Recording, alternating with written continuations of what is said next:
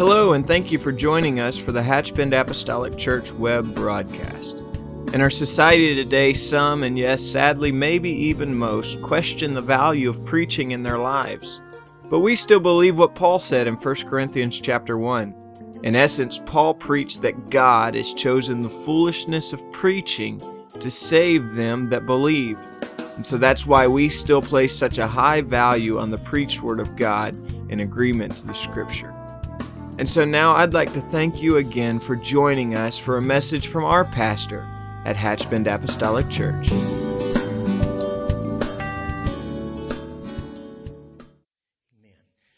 If you'll join me in the book of 2 Corinthians chapter 10, we're going to begin reading in verse number 3 and ask the Lord to just strengthen us tonight by His Word.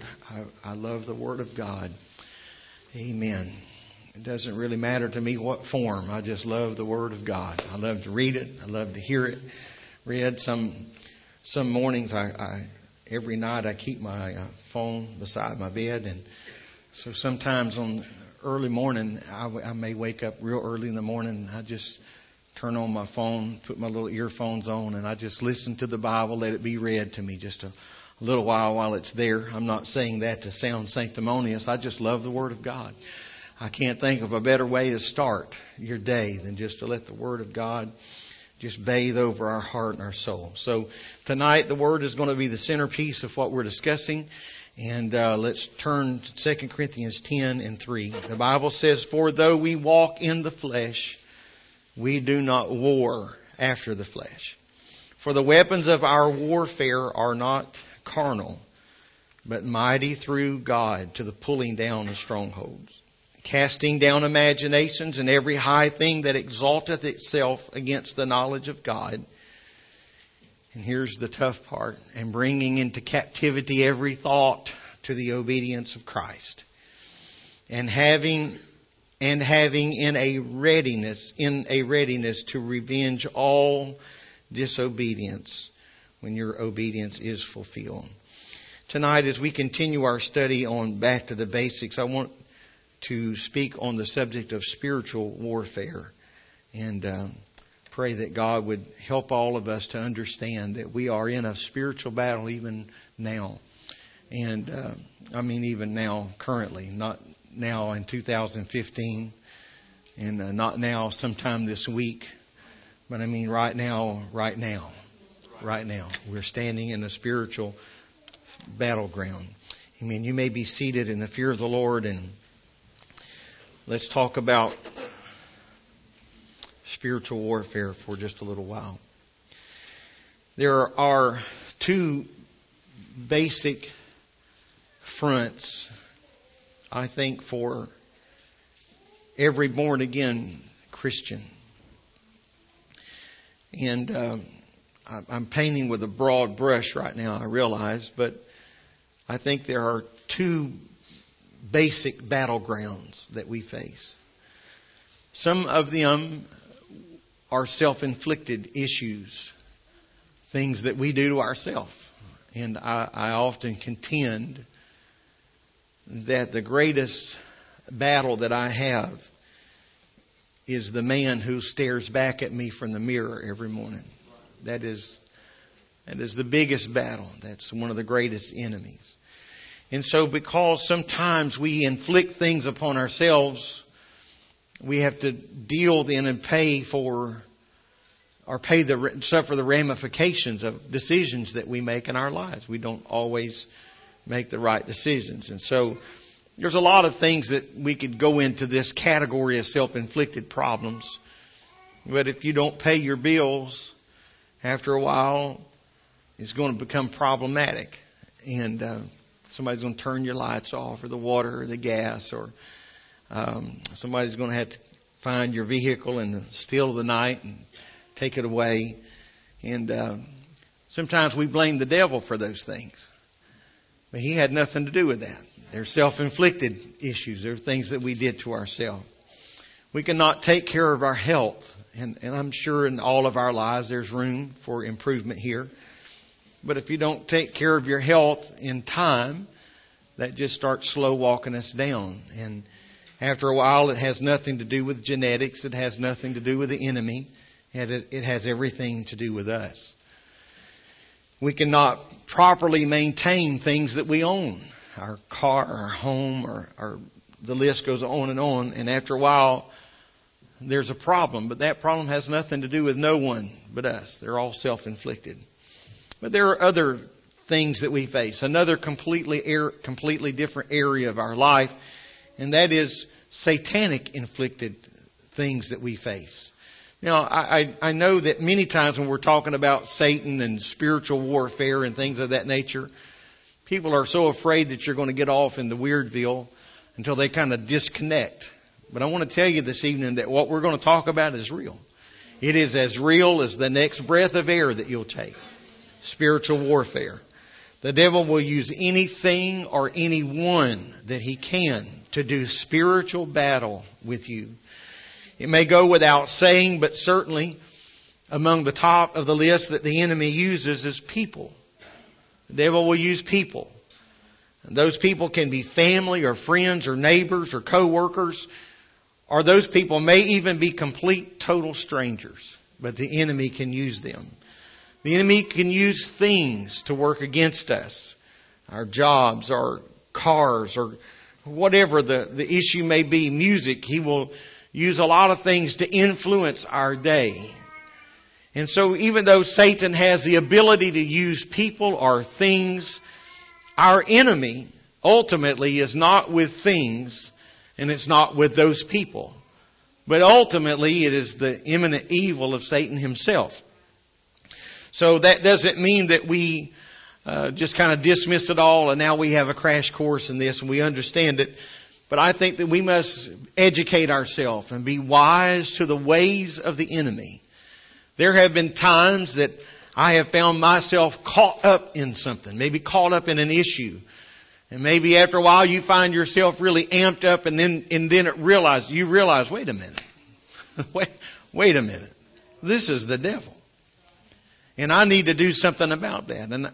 And I've seen a few heads that are nodding, and so I'm just assuming by that perhaps you found yourself there in a very similar fashion to realize that this is not that person or this is not about this issue, but this is just the enemy at work. And so that's why we need to be wise and have a spirit of discernment. And so we have to incorporate in our lives daily Calvary's finished work. I want to pray every day that God would give me the strength for that day. And I want to have the wisdom that I need for that day. And the power of God to help me make decisions that I'm going to have to make. If we can ever master the flesh, I don't think there's anyone here tonight that would raise your hand and say, well, I've got it all together. And so I think I can comfortably say that if we could ever master the flesh and its desires, then the enemy's defeat would be sure. Because many times and most often we find ourselves in the battle of our flesh. So he is and knows that he is no match for a saint of God who has conquered their flesh and somebody who understands the power of the God that they're serving. Jesus said in Luke 10 and 19, behold, I give unto you. Would you say with me, that's me? Amen. That was a little weak. Let's try that again. Amen. I know how audience participation goes. I caught you off guard, but everybody say, he said, I give unto you power. Say, that's me. I want you to say that because I don't want you to think that the power has just been given to the pulpit or the power has just been given to the ministry. But he said, I give unto you power. Power, or another word for power there is authority. I give unto you authority to tread on serpents and scorpions and over all the power of the enemy. And nothing shall by any means hurt you. In other words, God has not just equipped the church. He didn't just... we need to not ever think that the church is an anemic body that is just walking around waiting on the imminent return of the Lord. That we're just going to struggle and endure until He calls or until He comes. But the Scripture says that unto us individually, which makes us the church corporately, that He has given us power to tread on serpents and scorpions and over the power of the enemy, and nothing shall by any means hurt you. Ephesians 6:11, the Bible says, put on the whole armor of God that you may be able to stand against the wiles of the devil. The word wiles there is not a word that we use every day in 2015, but that's just another word to say, or another way to say the methods or the means, the various ways that the enemy may come against us, the schemes that he may come up with. So he says that you'll be able to stand against no matter what scheme or idea or thought or method that the enemy comes against you with. As a matter of fact, Ephesians 6:12, in 6:12, Paul uses the word wrestle. We understand that word a little better, to strike or to throw with violence or intensity. We understand that word a little bit better. It refers to the warfare in general between saints of God and the evil spirits that are out to destroy us. I will tell you this evening unequivocally that the enemy is working overtime to destroy families, to break down any unit that God has put together, whether that is a literal family or a spiritual family.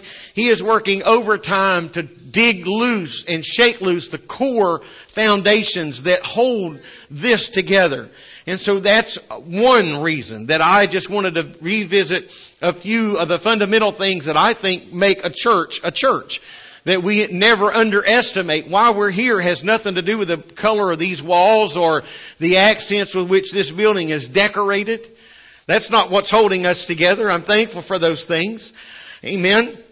I'm thankful for the giftedness that God has blessed us with as a church, but those things single-handed all by themselves are not what has brought us here. But what has brought us here has been the power and the presence of God Almighty. What has brought us to where we are today have been Holy Ghost-filled saints that have won the battle over the enemy. Amen. We have been handed tonight a victorious church. And so the church is going to leave this world in victory.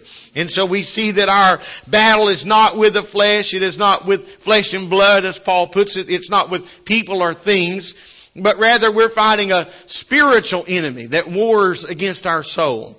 Listen, as we move now to verse number 12 of Ephesians 6. And here we will see 4 different things that the Apostle Paul underlines as things that we face in our lives. For we wrestle not against flesh and blood.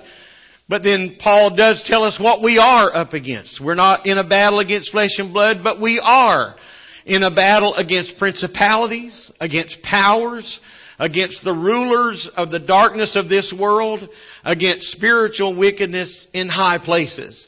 Paul was writing to the church at Ephesus. But please hear me tonight, that what Paul said to the Ephesian church was not just relegated to that time or that era or that moment. But what Paul said to the Ephesians is as much relevant this evening as it has ever been. Because there is a spiritual government that has been set up. I feel the Holy Ghost. I feel the Holy Ghost in this. There is a spiritual government that has been set up. And so we must understand what we are fighting against. No wise man, should I say, would go into a battle without knowing something about the foe that you're facing, the enemy that you're facing. You don't want to show up with a pocket knife if you're going to a shootout. You want to know what you're facing. And so Paul says there are some things here that we have to be aware of. The first thing that Paul mentions is principalities.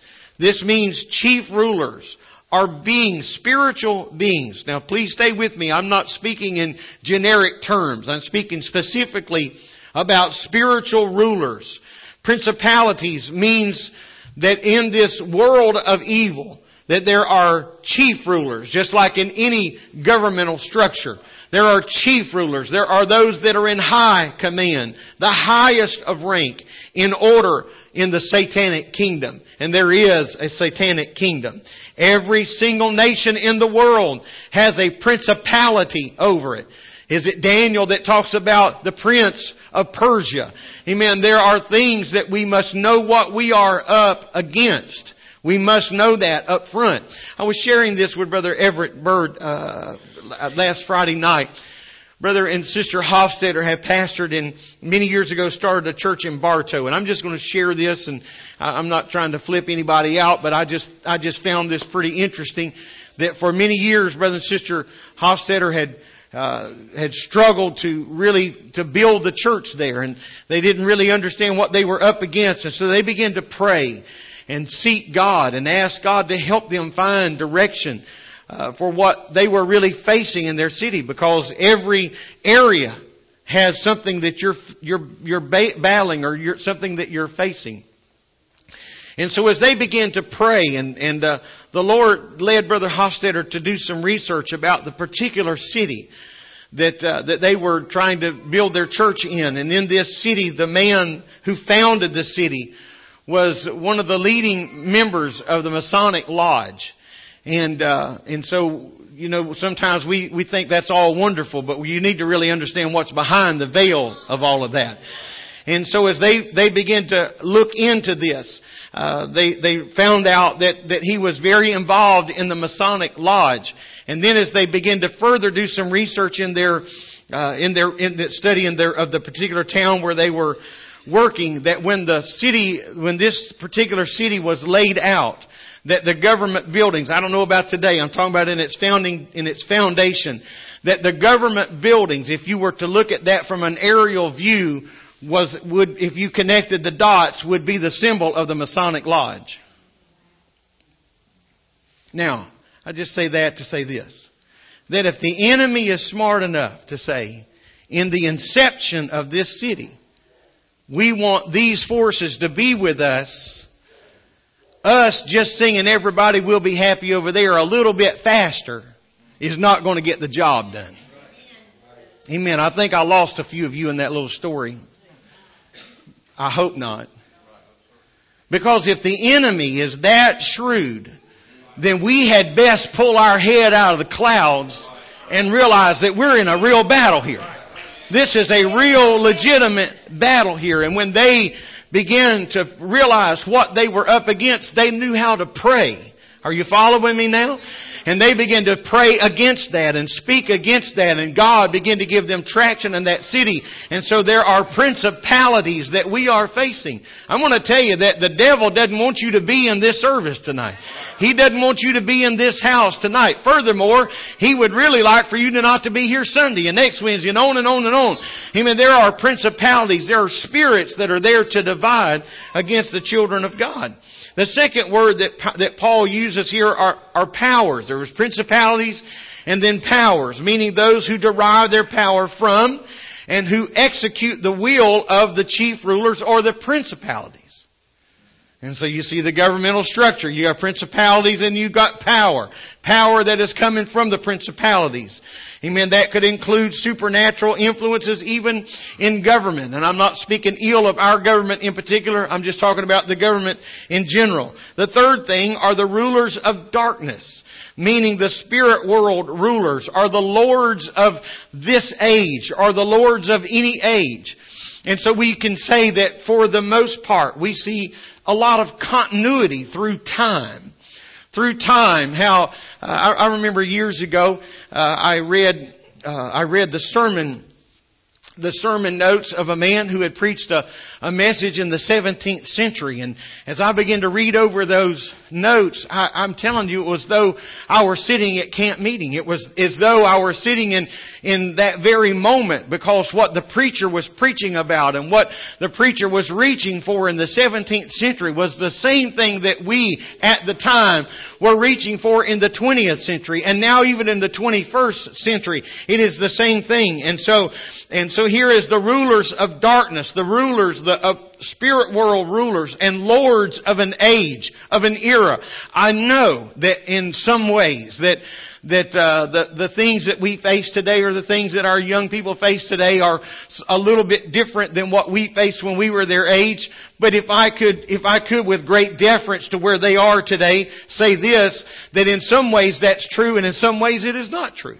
There's nothing new under the sun. There may be new vehicles or new ways for that to be introduced to us or into our lives, but there's a lot of continuity from the time of Adam and Eve all the way until this very hour in which we stand. So the rulers of darkness, things that could be defined like the spirit of lust or the spirit of depression or the spirit of fear or the spirit of perversion. And that list could go on and on and on. We live in a very perverted hour. Would it be fair to say amen to that? But it's no more perverted than it was in the days of Noah. What we read about taking place today around our nation and around the world, we can pick up this book that's in our lap or open before us and read of things like that, and in some cases, even worse. Even worse. And so there are these rulers of darkness, things that may plague a person personally. Finally, there is spiritual wickedness, meaning the wicked spirits that are sent by Satan.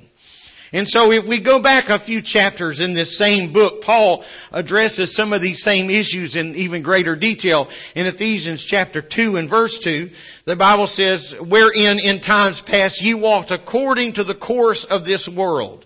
Here's what Paul said in times past, because he was preaching to the saints at Ephesus. So he said, in times past you walked according to the course of this world, according to the prince of the power of the air. Now there may be people tonight that said, I was lost and I knew I needed the Holy Ghost. That's why I went and repented, and that's why I got baptized in Jesus' name, and that's why I yielded myself to receive the baptism of the Holy Ghost. But you would not necessarily want to lift your hand and say, I was ruled by the principalities of this world. But in truth, we were. We were. In times past, we were walking according to the prince of the power of the air, the spirit that now, he said, worketh in the children of disobedience. I think it's important to really notice something here, that satanic influence and satanic control only resides where people have given their will and their authority, given Satan their will and their authority for him to operate in their lives. We can withstand the power of temptation, the power of evil that is in this world. That's why we must heed the words of the Apostle Paul when he said in Ephesians 4 and 27, neither give place to the devil. This is a serious thing. And so sometimes, because someone hasn't broken all of this down in syllables, we don't really understand what what maybe Paul is saying here. Don't give place to the devil. And so sometimes you don't really understand, why is the preacher preaching against that? Or why is the preacher saying we ought not go here, or we ought not go there? It may be that we are looking and seeing a place that the devil can use, the devil can work. Don't even give room for the devil to come. Don't open the door. If you ever open the door, there's a few things that we say, and it's so true. You can't unring a bell. You can't put the genie back in the bottle. And so don't even give room to the devil. Don't even give place. Don't even talk about that. Amen? And so Satan didn't go away with the angelic order of authority. He didn't do away, rather, with the angelic order of authority. He kept that. And he uses it where men give him the ability to use it, or give him the control. Amen. In this manner, he has gained some measure of control in many world systems and many governments. And that's what I was mentioning a moment ago. There are people that make allegiances with the enemy. Absolutely. Make allegiance with the enemy. And they give their life to him. They have sold their soul, perhaps, we may say, to the enemy of this world. And so remember, as we speak about this spiritual warfare, that the enemy's domain is only territorial. Amen. He is not the ruler and the controller of the world. We are serving the ruler and the controller of the world.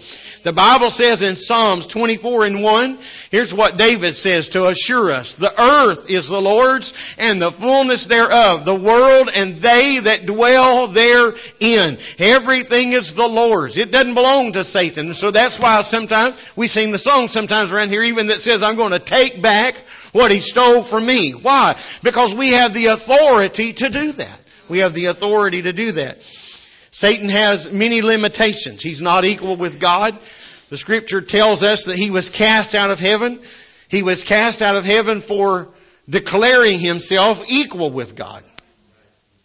That was the original sin in heaven. Lucifer dared to exalt himself to the same level, to be like God, when clearly he was not God. And so how many know that Satan is a fallen angel? Right, a fallen angel. And so he is then therefore subjected to the limitations of who he is and what he is. He is a fallen angel. Amen. He is subject to the limitations therefore of an angel.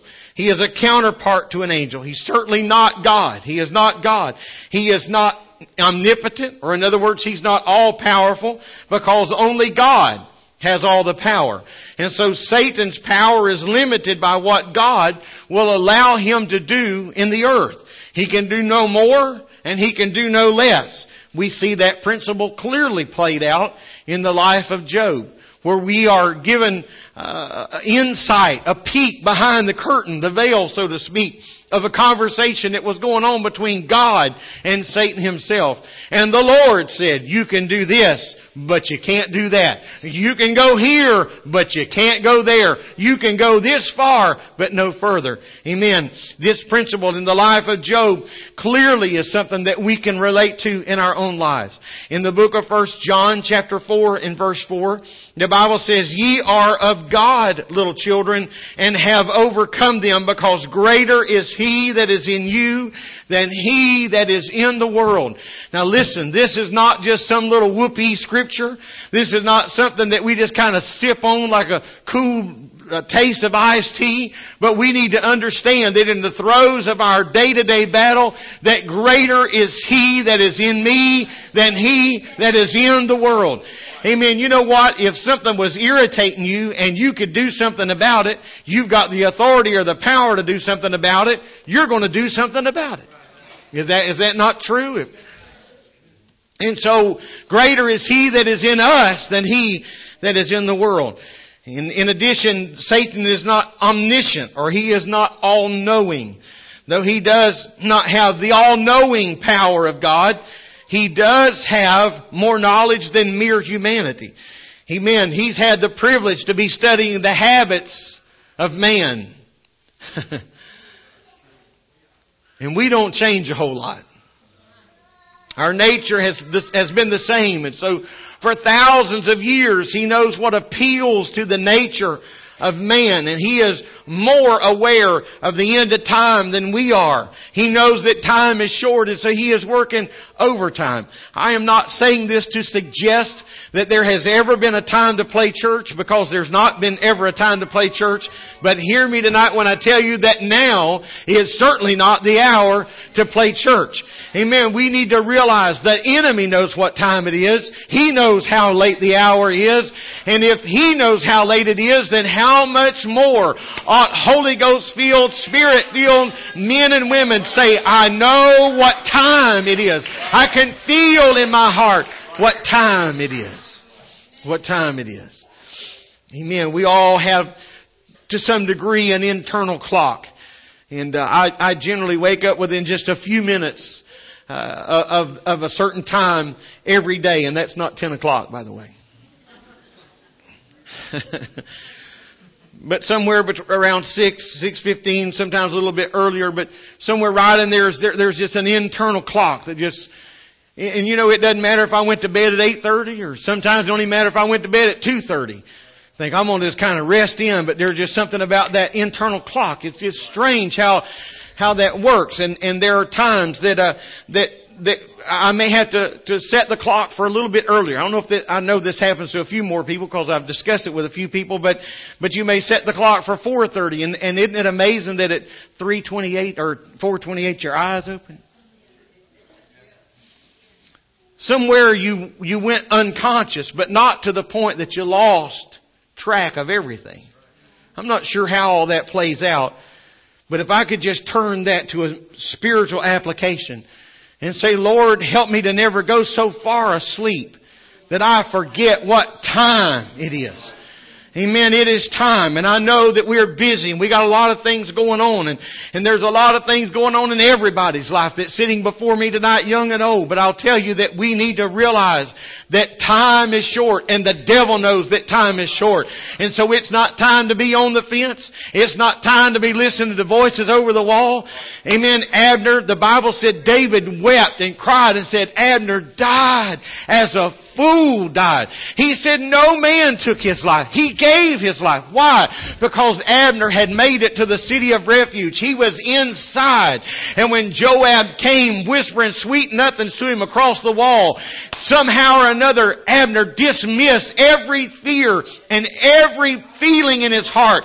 He had to walk past a lot of red flags. He had to walk past a lot of signs. And you know, today I say this in fear, but I see a lot of Holy Ghost filled people that are walking past a whole lot of signs. They're ignoring a whole lot of things to walk outside of the wall. I'm going to tell you, it's time to get in, to get on fire, to get plugged in, because the devil knows what time it is. And if the devil knows what time it is, how much more ought we to know what time it is? He is not omnipresent. The devil is not everywhere at once. God alone fills the universe. But because Satan is a fallen angel, because of that, he is limited. He is limited. Amen. This is where satanic commands come into play. He orders spirits to do his bidding. Amen. He can't really know your thoughts or read your mind.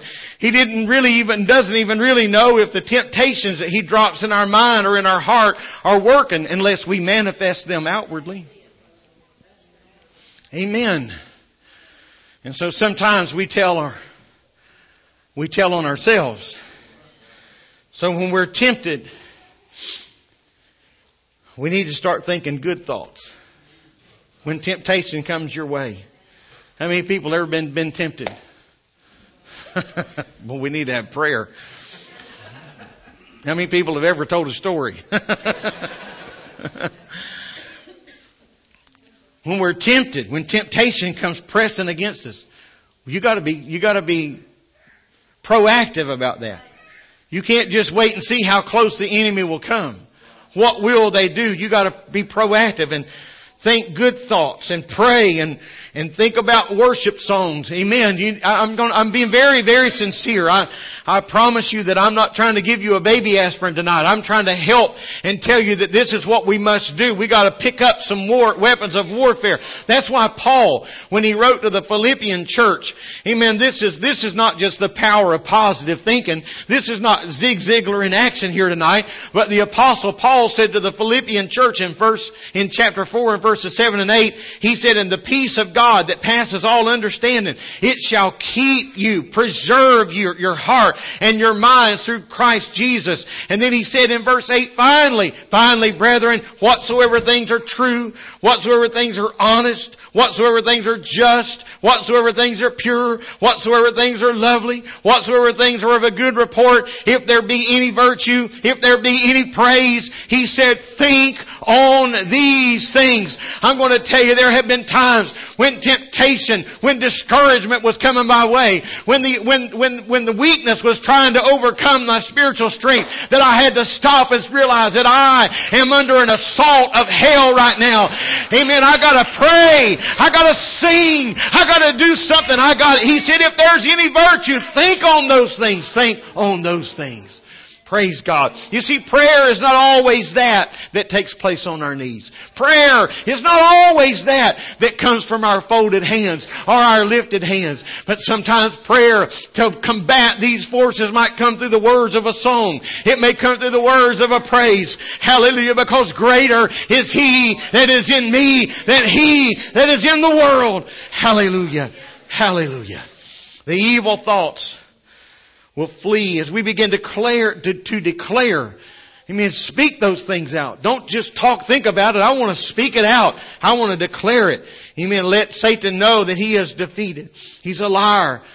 The liar, the father of liars. His biggest lie has been that he has the power over us and our lives and our family and our jobs. But we're a child of God. Amen. We're a child of God. And greater is He that is in us than he that's in the world. Amen. So as we understand that, then we know more skillfully how to fight against this battle, fight in this battle against evil. The Word of God teaches us not to be ignorant of Satan's devices. Because Paul said to the Corinthian church, don't be ignorant of Satan's devices, lest Satan should get an advantage of us. We are not to be ignorant of his devices. If you're ignorant of his devices, he may get an advantage on you. Amen. So we need to be sensitive to His Spirit. So what are His devices? And then how can we arm ourselves against them? I believe that as we read in Scripture, as we pick up the Word of God, and we see what God has done in the lives of others in yesterdays and yesteryears, then I realize that those are the same tactics that the enemy is using today. And I want to see how they overcame. Amen. I want to see how they overcame. And so I want to talk to you for just a few moments about the weapons of our warfare. The Bible says in 2 Corinthians 10:4, for the weapons of our warfare are not carnal, but they are mighty through God to the pulling down the strongholds. And so these weapons that Paul refers to, I believe there are many, and I am not here tonight to try to say that I've listed them all, but I believe that one of the weapons that we have at our disposal is the name of Jesus. Please never underestimate the name of Jesus. The name. When you call on the name of Jesus, you've just maxed out.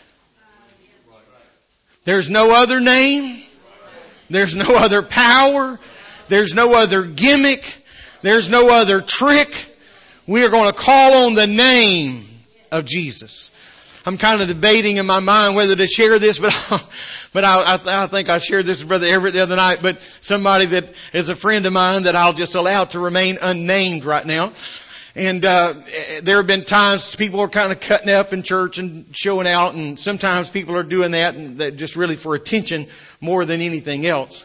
So you got to be wise enough to know the difference there and discerning enough to know. And so his son, my friend's son, was actually the one that was sharing this with me back just a few months ago. He said, we were at an event where somebody was kind of showing out, and he said, my dad has a way of dealing with this kind of thing. I said, yeah. So what's that? He said, well, he just starts calling on the name of Jesus.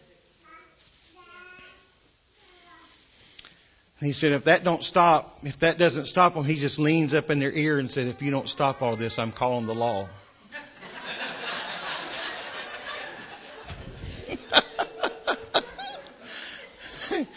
He said, and 10 times out of 10, it stops.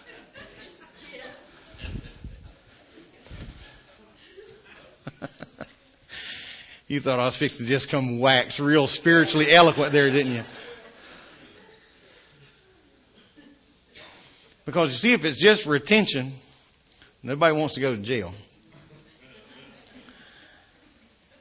And so the power I think you're going to probably remember that if you remember nothing else tonight. So I'm thankful that I told that. And so we need to call on His name. You don't have to get down in the mud and wallow around with the devil. Amen. No father in their right mind would get down in the mud and roll around and wrestle around trying to get control of a 5-year-old. Right? Oh, you got real quiet on me there. I didn't know. Thought things had changed. I don't know. You've got authority. You've got authority. I've told this before, and I've told it because it was true, and I'll tell it again tonight because it's still true. But my mom, all kids they'll try a few things, and my mother would say things like that. If you don't get up off that floor, I'm going to get down there and roll around with you. But she wasn't talking about playing. She had a completely something else in mind, and I had enough sense to know that she wasn't talking about getting down there and playing toys with me or rolling trucks around and making vroom vroom sounds. But she was fixing to get down there and fix it all. So from the position of authority, she said, you better get up. You better stop that right now. How many of you have ever corrected your children with your eyes across the room? Sure you have. I know it doesn't always work, but there have been times just a glance, you thought, yeah, I've had my heart almost stop beating. See my mother looking at me. I'm making my mom sound really bad. She wasn't. But you just see these looks, and you've had to give them as parents. You better stop that right now. And so what brought that into control was authority, not abuse. I'm not talking about that, but authority. And so the weapons of our warfare, we're calling His name. I took a little more time with that, but the devil trembles at his name. There's no other name higher than the name. And so we have power of attorney, if we could just maybe use a little more modern terminology here today. We have power of attorney to use that name. We've been given the right to use that name because we're His children. We've been baptized in His name, taken His name on. And so I have a power of attorney. And this is what Mark said. Jesus said in Mark 16 and 17, and these signs shall follow them that believe in my name. In my name they shall cast out devils, and they shall speak with new tongues. The Bible says in Luke 10:17, even the devils are subject unto us through His name, or through thy name. Another weapon of our warfare is His power and His authority in us. In us. The church, I want to say it one more time, is not an anemic body hoping that we can just live to see another sunrise. We're not just an anemic body struggling through this world. But the Bible says in Acts 1 and 8, you shall receive power after the Holy Ghost has come upon you, and you shall be witnesses, amen, unto me both in Jerusalem, in all Judea, Samaria, and to the uttermost part of the earth. You're going to have the power to be a witness. Amen. The power to witness. Amen. It's going to be there. It is in you because you have been baptized in His name. The scripture says in Matthew 10 and 1, and when He had called unto me His 12 disciples, He gave them power against unclean spirits to cast them out and to heal all manner of sickness and all manner of disease. He didn't call them together and then not give them the power to do what they needed to do. Hallelujah. And so when an officer of the law is sworn in, when they raise their hand, when they are sworn in, they have become deputized. They have become empowered with the law of the state of Florida or whatever it may be. Amen. In a federal sense, it would be the law of our nation. And so I say, God, help us to realize that the Lord didn't just give us the Holy Ghost so that we could speak in tongues and just have bragging rights about speaking in tongues. Amen. He gave us power over unclean spirits. He gave us authority over unclean spirits, and they must flee. Praise God. Another weapon of our warfare is prayer and fasting. Don't ever think we're going to grow past the place of prayer and fasting. The Bible says, howbeit this kind goeth not out but by prayer and fasting. And so I will say this to you today, that where there is much prayer, there is much power. Where there is little prayer, there is little power. And where there is no prayer, there is no power. Because power is in prayer. Now please understand me, my subject tonight is not prayer. But let me pause here long enough to tell you that I'm not talking about the prayers that we pray as a church when we're just saying, Lord, thank you for this service tonight. I'm not talking about the prayers that we pray over our food or the prayers that we pray in a time of crisis. I believe that every child of God needs a prayer life. Amen. A prayer life. Like our breath. Amen. Just like you don't think about breathing. Just like you don't think about eating. Amen. It's just something that comes in natural. It's something that we do automatically. Nobody has to call a special eating time in your home. Nobody has to call a special breathing time in your home. Hopefully nobody has to call a special bathing time in your home. These are just things that we do naturally. They're just byproducts of what we've done every day. And so I'll say it again, where there's much prayer, much power. Where there is little prayer, little power. Where there is no prayer, there is no power. And so I say, Lord, help me to get a hold of the altar and realize that the most valued place that I will ever be in the course of my day is not behind this desk. The most valued place that I will ever be is not with this Bible under my arm or some title emblazoned across or in front of my name. But the most powerful place that I will ever stand, as it has been said many times, much more eloquent than me, a man stands the tallest when he is on his knees. And I'm going to tell you that when we go to the Lord in prayer, we are empowered. We are endued. We are strengthened. Amen. The weapons of our warfare, they are, in addition to prayer, are the angels of the Lord. Amen. Do you know what Psalms 91 says? That He's given His angels charge over us? I believe that. Lest we dash our foot against a stone, they would be there to bear us up. I believe that God has dispatched His angels to us. The Bible says in Jude 1 and 9, yet Michael the archangel, when contending with the devil, amen, he disputed about the body of Moses, durst not bring against him a railing accusation, but said, the Lord rebuke thee. I'm going to tell you that there was a dispute going on, and Michael the archangel was there. I'm going to tell you this evening that I believe we got angels encamped round about us. I'm not just trying to sound whatever tonight, but I believe if we could take off the scales of our natural eyes and we could look around us tonight. And I'm not just talking about because we're in this worship service, but I'm talking about if we could do this on your way home, in your car, there are going to be angels camped out around us. I'm not alone. I'm thankful for the song that says, no, never alone. I'm never alone. I'm never alone. God has given His angels charge over me. Hallelujah. Hallelujah. Hebrews 12:22, the Bible says, but ye are coming to Mount Zion and unto the city of the living God, the heavenly Jerusalem, and into an innumerable company of angels. When the prophet's servant got so discouraged and thought they were all alone, so if you could just see what I see. If you could just see what I see. What did he see? I believe he saw that company of angels that were standing around them. Revelation 20:1, and I saw an angel come down from heaven, having the key of the bottomless pit, the great chain in his hand. And he laid hold on the dragon, that old serpent, which is the devil and Satan, and bound him 1,000 years, and cast him into the bottomless pit, and shut him up, and set a seal upon him, that he should deceive the nations no more till 1,000 years should be fulfilled. We know this is 1,000-year millennial reign.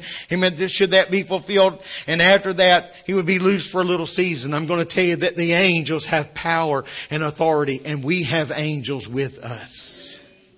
Glory to God. Glory to God. I'm not a man who goes around looking for trouble. But I'm going to tell you, when troubles is near, I'm thankful to have people that are around me. I feel at peace when I've got people around me. When I think there may be danger, there may be problems. Amen. I'm thankful to have somebody with me that could help handle that situation. The weapons of our warfare, in addition to that, is the blood of the Lamb. The Bible says in Revelation 12:11, they overcame by the blood of the Lamb. The blood of the Lamb. Linked to the blood of the Lamb, another weapon of our warfare is our testimony. And they overcame not just by the blood of the Lamb, but by the word of their testimony. Another weapon that we have on our side is the Word of God. It is an age-old illustration. If you have been in church, around church, near church, you've probably heard it more than one time. So here it comes again. When Jesus was coming out of the wilderness after his 40 days of fasting, at his weakest in his flesh, the devil come. If you're who you say you are, make these stones into bread. And in the weakness of his flesh, Jesus said, it is written. It is written. It is written. 2 more times Satan would tempt him in that same conversation. And every time, it is written. Please don't think this old book is just taking up space. The Word of God. The writer of Hebrews said this about the Word of God. For the Word of God is quick and powerful and sharper than any two-edged sword, piercing even to the dividing asunder of the soul and spirit, and of the joints and the marrow, and the discerner of the thought and the intent of the heart. The power of the Word of God. Amen. The Word of God. I think what David was trying to say, thy word have I hid in my heart, that I might not sin against thee. I'm going to ask our musicians to come, and as they do, and we begin to close this service, I want to remind you that we are a part of a powerful church. I've mentioned it many times tonight. The church is not staggering along, struggling along, trying to scrape by. Powerful church. The book of 2 Corinthians 10:4, for the weapons of our warfare are not carnal, but are mighty through God to the pulling down of strongholds.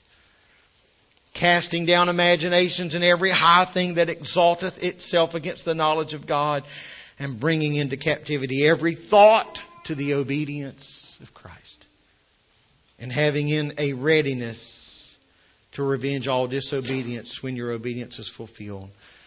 And so when we think about this, just very briefly, if I would just step through these last few scriptures, we stand against the philosophies of our day, which are vying for a stronghold in the society in which we live.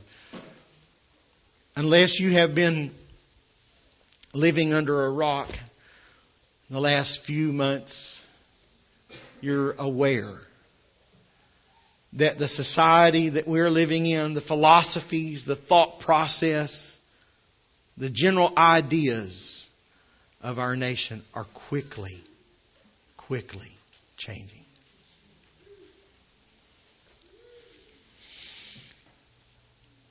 And so when we think about the spirit of humanism, just so many things that could be inserted right here. We just think about the spirit, if I may say it this way, we just think about the spirit of 2015. I will stand here tonight, and I'm not telling you this to seek sympathy for me individually or for us collectively, but I'm going to tell you that we are quickly becoming the minority.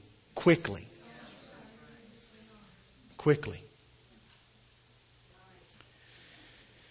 And so when we think about these strongholds, we stand against the dogma and the tradition of man-made religion. And I'm going to tell you something just emphatically tonight, not just trying to be crass, but today, if you stand for anything righteous, that automatically puts you in a league of your own. Automatically. When you just stand for what's in this book. And so when you draw a definitive line in the sand, there it is. And so I have said for years and years and years that for so long that certainly the apostolic Pentecostal church thought that the thing that differentiated us was holiness and our worship and speaking in tongues and things of that nature. But we are quickly seeing the landscape, or we have in the last few decades, we have watched the landscape of a lot of those things change. Where outward worship is not that big of a deal, and many mainstream churches have incorporated that into their worship. And so, having somebody raise their hands or worship out loud or something like that is not nearly as what it used to be. Even speaking with other tongues, the infilling of the Holy Spirit has largely been embraced by many mainstream denominational organizations.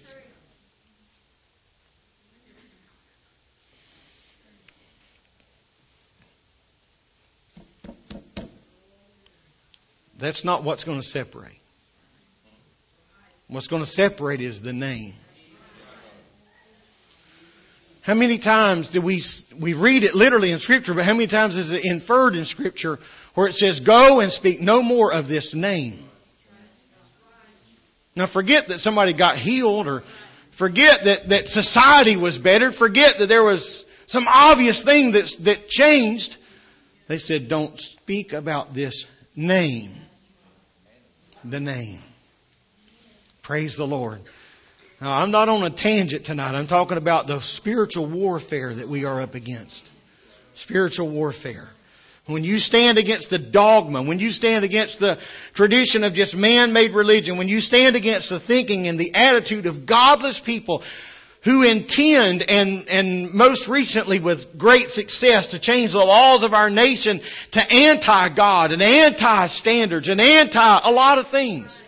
I mentioned a moment ago about even areas of holiness. There are people today that are not apostolic. There are people today that wouldn't even probably classify themselves as Pentecostal, that are speaking against the immodesty of our world. And so some of the things people have lived long enough to realize that, this just any old thing goes is really not helping us as a nation. And so those things in some circles are not even separating us anymore. We are in a spiritual battle. He said, casting down imaginations, we defy and intend to destroy through prayer all theory and reasoning and religion or mythology set forth to divide and to fight against the knowledge of God. I want to pray and ask the Lord, Lord, let me get this word in my heart. Let me hide it here. Bringing into captivity, we take every thought prisoner. Amen. Lasciviousness, vain and evil thoughts. I'm going to tell you something. If you think about something long enough, your feet will follow the path. Rarely, let's stand together. Rarely do people do things suddenly. I know there's exceptions. But rarely do people do things suddenly. Many times, it's been a long thought out process. People have been thinking about, dwelling on things for way too long. Way too long. I don't think there's any relationship in the world that hasn't felt itself its own fair share of struggles and strains. There's not a church in the world that's ever gone its whole existence and not had seasons of great difficulty. And so, in those times of difficulty, we better guard our thoughts and our imaginations. We better bring them into the captivity of Christ. Because the devil will plant a seed in your mind. A seed.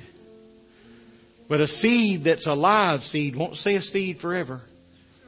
If you keep watering that, you keep revisiting that, amen. I don't pretend to understand all there is to understand about suicide and things of that nature. But, rarely do people ever just do that in a fleeting moment. Most of the time, more often than not, they've thought about that a long time. And they've played with that spirit. And they've made that spirit welcome in their home and in their mind and in their life. Amen. We need to rebuke things of that nature. Bringing into captivity. Bringing into captivity. Bringing into captivity. I know that seems like an extreme example.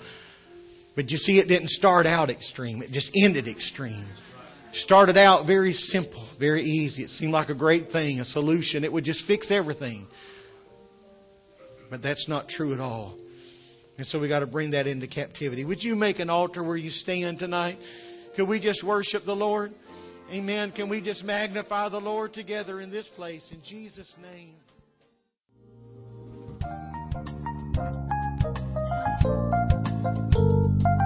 This message has been brought to you today by the media ministry of Hatchbend Apostolic Church. We pray that it's ministered to you in some way, and we'd like to take this opportunity to invite you to join us in service here at Hatchbend Apostolic. Our Sunday services begin at 10 a.m. and our Wednesday night service at 7:30 p.m. For any more information or to speak with our ministry staff, please feel free to call our church office at 386-935-2806, or you can visit the contact link here on our website. Again, thank you for listening, and we pray God's richest blessings on you and your family.